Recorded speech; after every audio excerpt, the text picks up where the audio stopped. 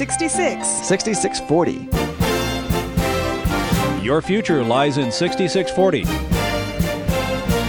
66 books by 40 authors, and yet we now discover it's an integrated message system from outside our time domain. Welcome to 6640, the ministry outreach of Koinonia House and Koinonia Institute. Today's Bible teacher is Chuck Missler, connecting the Bible to your life and the world around you. In today's study, Chuck begins his teaching on the book of Psalms, chapters 90 through 100.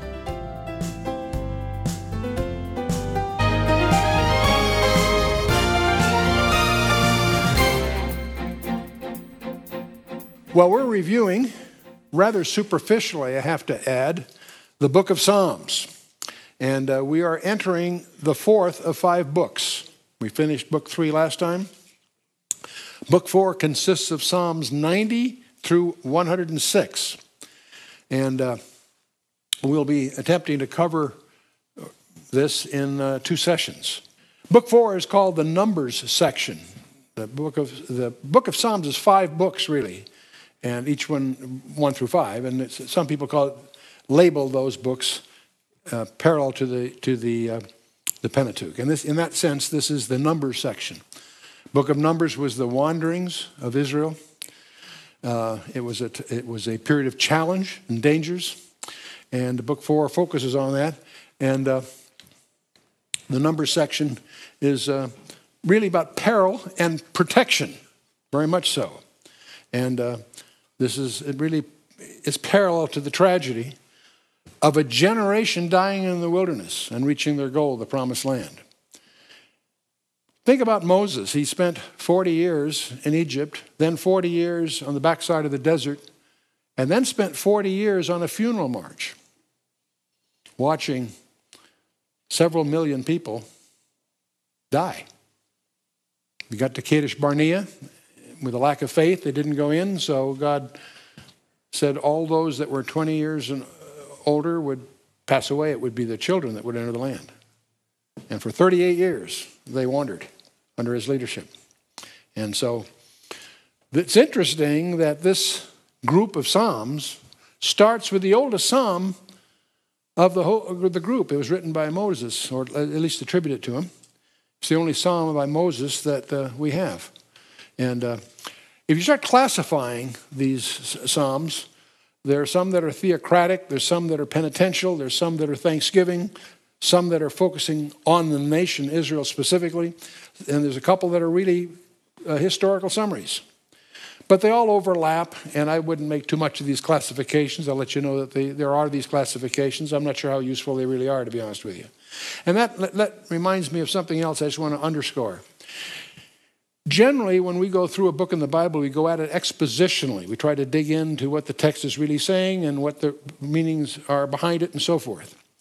It's very much an expositional study. Trying to go through the book of Psalms in that way is an exercise in frustration, because most of the words are not there are a few, but most of them are understood. It's not as if there's some profound expositional content behind them. We can infer, speculate on the historical setting that caused the psalm to be written, but we're guessing in most part. These were songs. These were hymns. Many of the psalms are quite prophetic, and those are quite startling. But all of this misses the point. And I want to underscore this because we're going through these psalms very superficially. The way we should be going through these Psalms is to take them one at a time and really digest them personally, emotionally, not intellectually, emotionally, from the gut. And there's 150 of them, so if we spend an hour on each one, we could easily end up with a 3 or 4 year study, which is going to be a little enduring, if you will, and that's still second best. The Psalm should be personal. So we're going the other way around. We're going to touch them lightly. We'll go through and give you a few remarks about them. But if you're serious about your Bible study, you need to take these and meditate upon them. Read them over, not 3 or 4, 30 or 40 times. Make them personal. Some of them will reach you very, very deeply. Some of them may not grab you at all. And that's probably because you haven't been there that it's dealing with.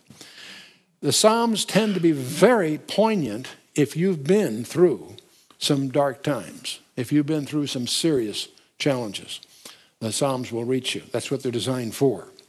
And so, again, these are the sacrifices. The animals that were used for sacrifice were animals that chewed the cud, and that was a deliberate pun by the Holy Spirit. We should be chewing the cud.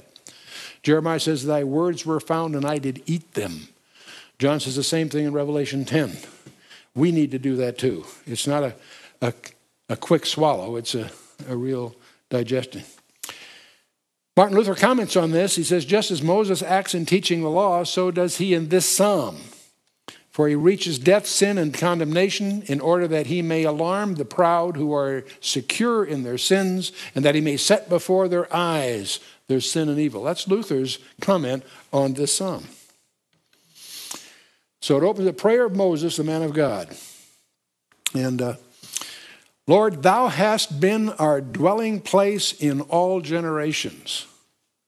Simple sentence, but it should evoke a question in your own mind. Is the Lord your dwelling place? Where do you really dwell?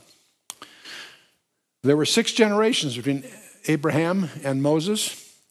And, let's just see where it goes here. "Before the mountains were brought forth, or ever thou hadst formed the earth and the world, even from everlasting to everlasting, thou art God."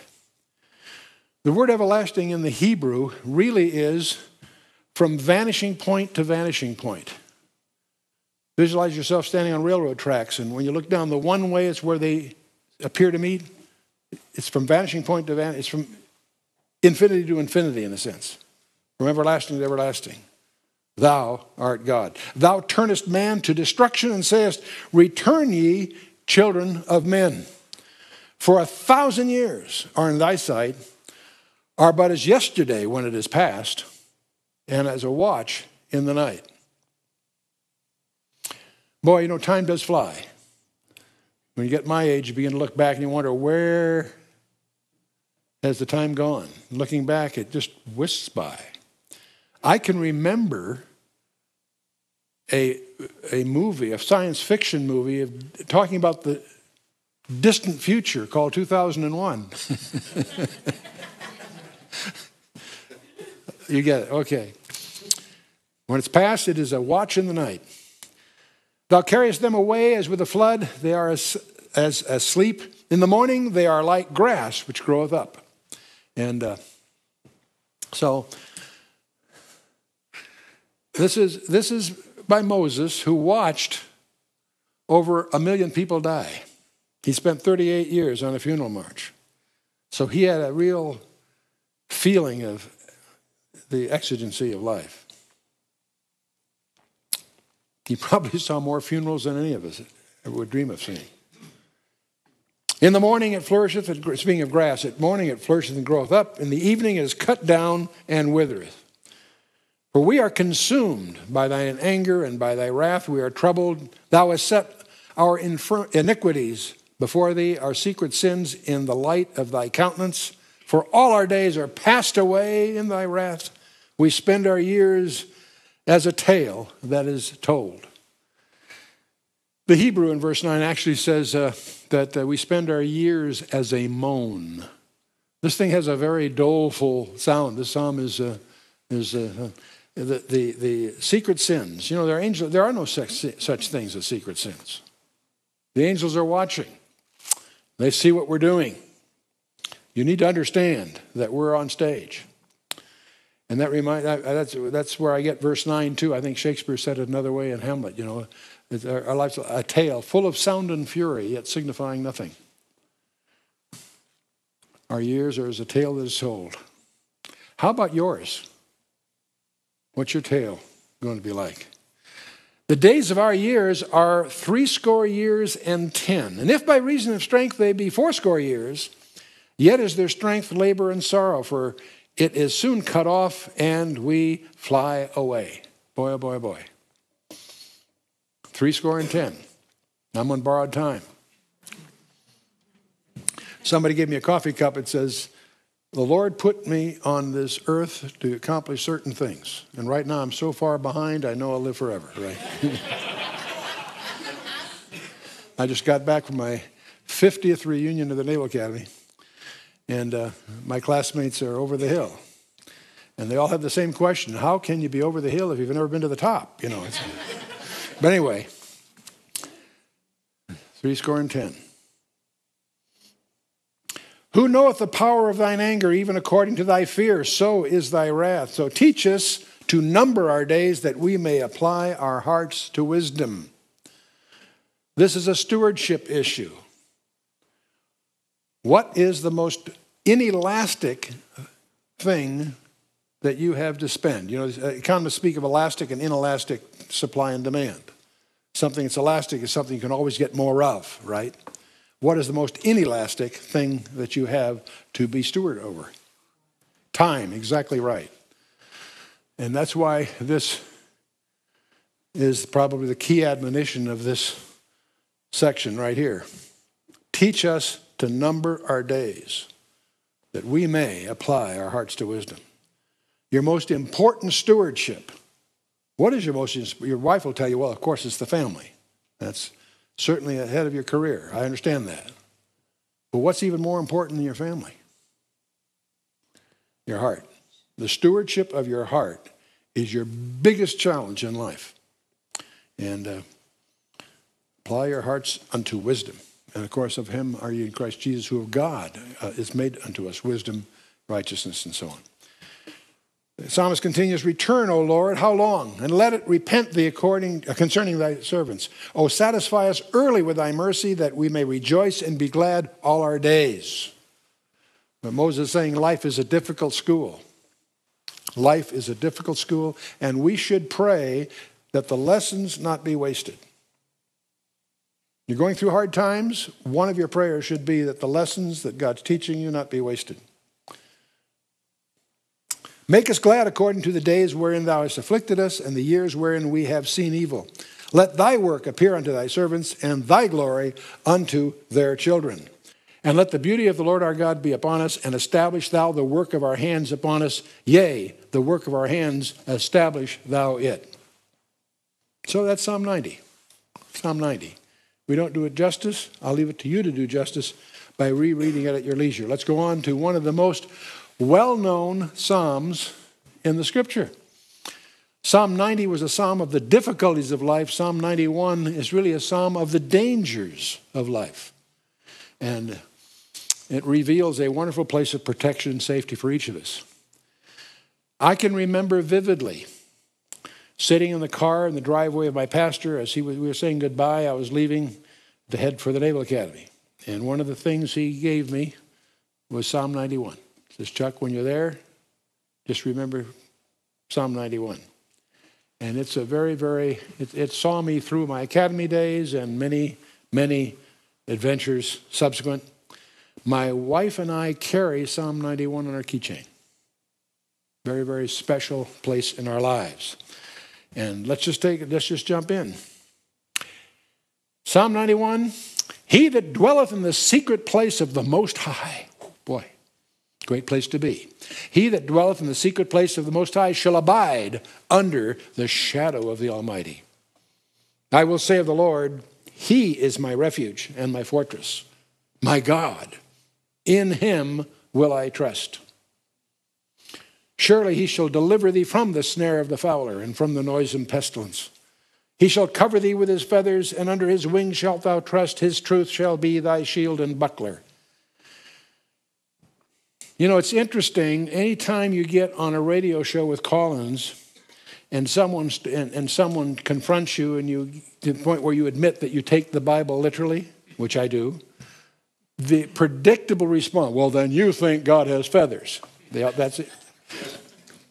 They ignore the fact that there are figures of speech in the Scripture, over 200 different kinds of figures of speech in the Scripture, all cataloged and indexed.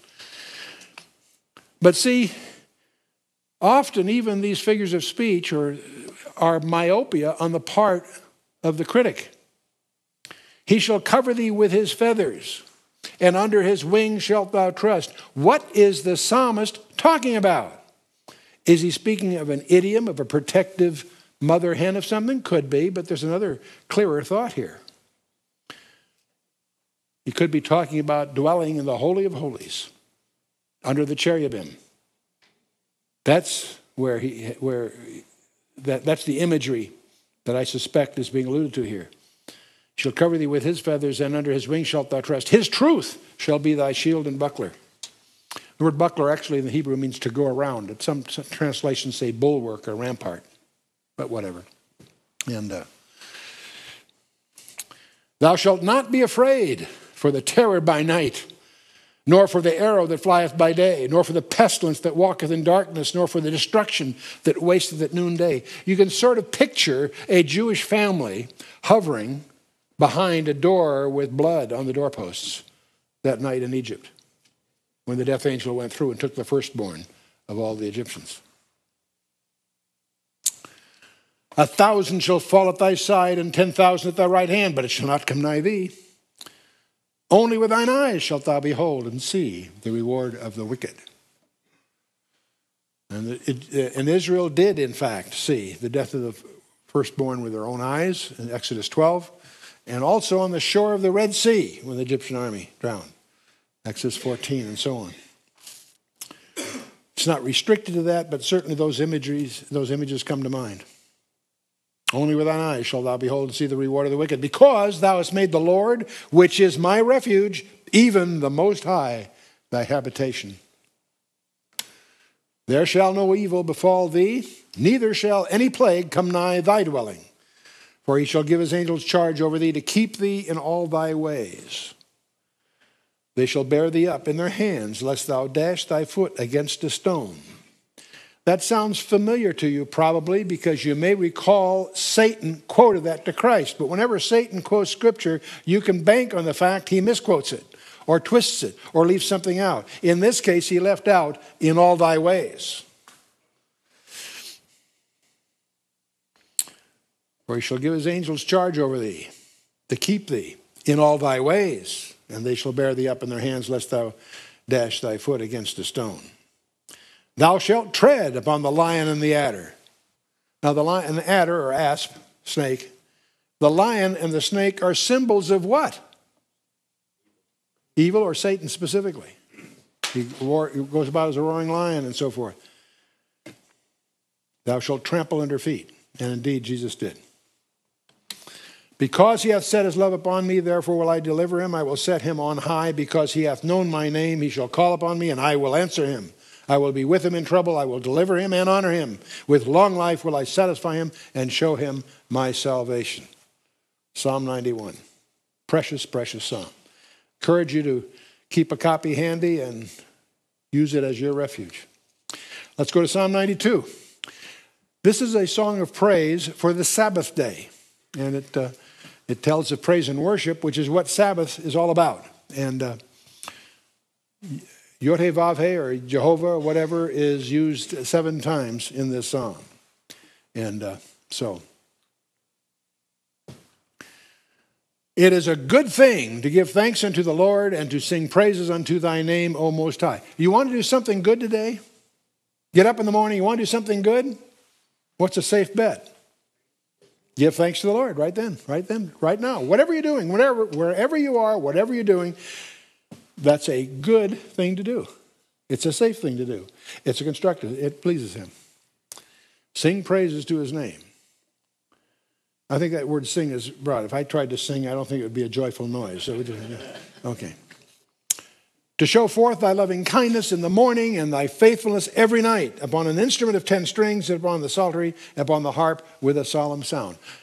I can never resist that. I'm fascinated whenever I see the 10 strings. It's the only strings you see numbered. You don't see 4 or 8 or 6. You see always 10 strings. I don't know if do we use any 10-stringed instruments in modern music? I don't think so.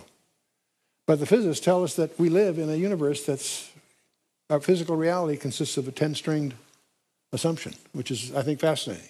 I'm not saying that's necessarily what's in view here, but I find it interesting that there's that tie together here. So for what it's worth, we'll move on.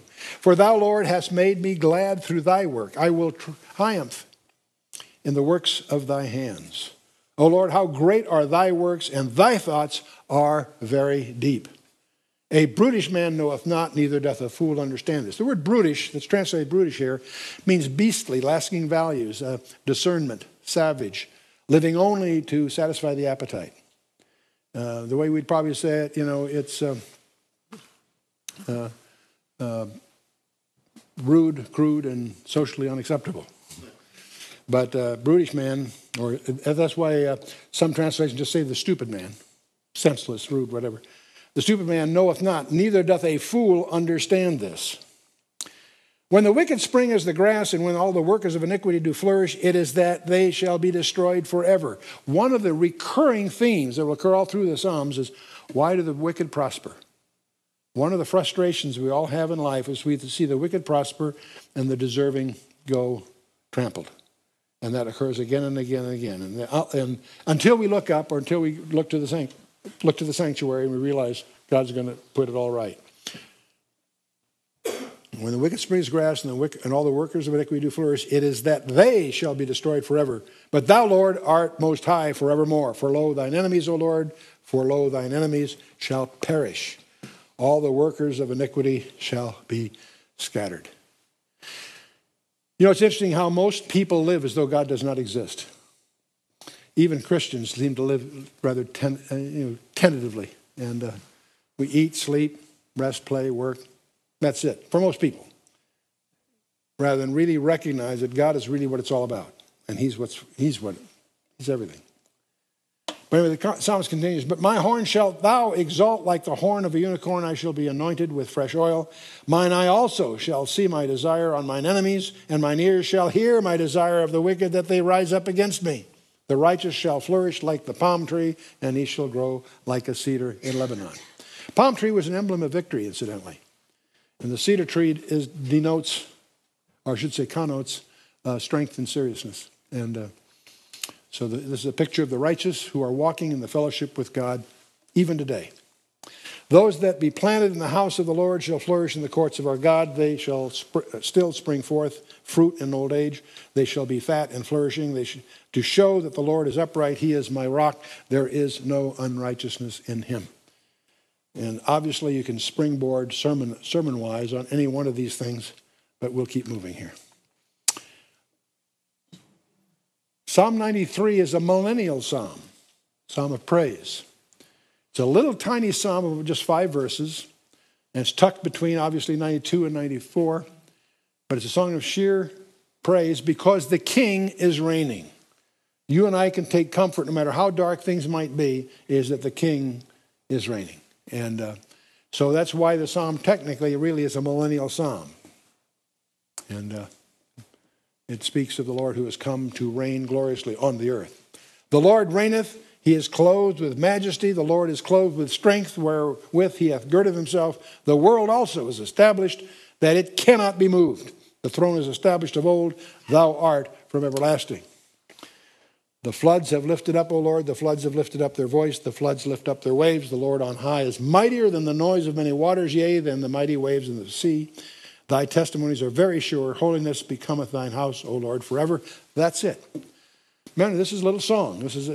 We're paging through a hymnal here without the music. And that's basically the picture here is that the flood of sin, the tide of sin, is over. And Satan's head has been crushed, is the implication here. Okay, Psalm 94. And this is a call for God to intervene against the wicked, a popular theme here. From Psalm 94 to 100 is a series of psalms, 7 psalms that tell a continuous story. They're kingdom songs, speaking of the sovereign reign of the Messiah. And so what we really have here is a glimpse, a revelation of Christ ruling on the earth. It's after the great tribulation and all the trouble that comes with it. O Lord God, to whom vengeance belongeth, O God, to whom vengeance belongeth, show thyself. Lift up thyself, thou judge of the earth. Render a reward to the proud. Lord, how long shall the wicked triumph? How long shall they utter and speak hard things? And all the workers of iniquity boast themselves. They break in pieces thy people, O Lord, and afflict thine heritage. They slay the widow and the stranger and murder the fatherless. Yet they say, the Lord shall not see, neither shall the God of Jacob regard it. Understand ye, brutish among the people. There's that term again, same term, stupid, whatever. Ye brutish among the people, and ye fools, when will ye be wise? He that planteth the ear, shall he not hear? He that formed the eye, shall he not see? He that chastiseth the heathen, shall not he correct? He that teacheth man knowledge, shall he not know? The Lord knoweth the thoughts of man, that they are vanity. Blessed is the man whom thou chastenest, O Lord, and teachest him out of thy law, that thou mayest give him rest from the days of adversity, until the pit be digged for the wicked. For the Lord will not cast off his people, neither will he forsake his inheritance. But judgment shall return unto righteousness, and all the upright in heart shall follow it. Who will rise up for me against the evildoers, and who will stand up for me against the workers of iniquity? Unless the Lord had been my help, my soul had almost dwelt in silence. When I said, my foot slippeth, thy mercy, O Lord, held me up. In the multitude of thy thoughts, in the multitude of my thoughts, within me thy comforts delight my soul.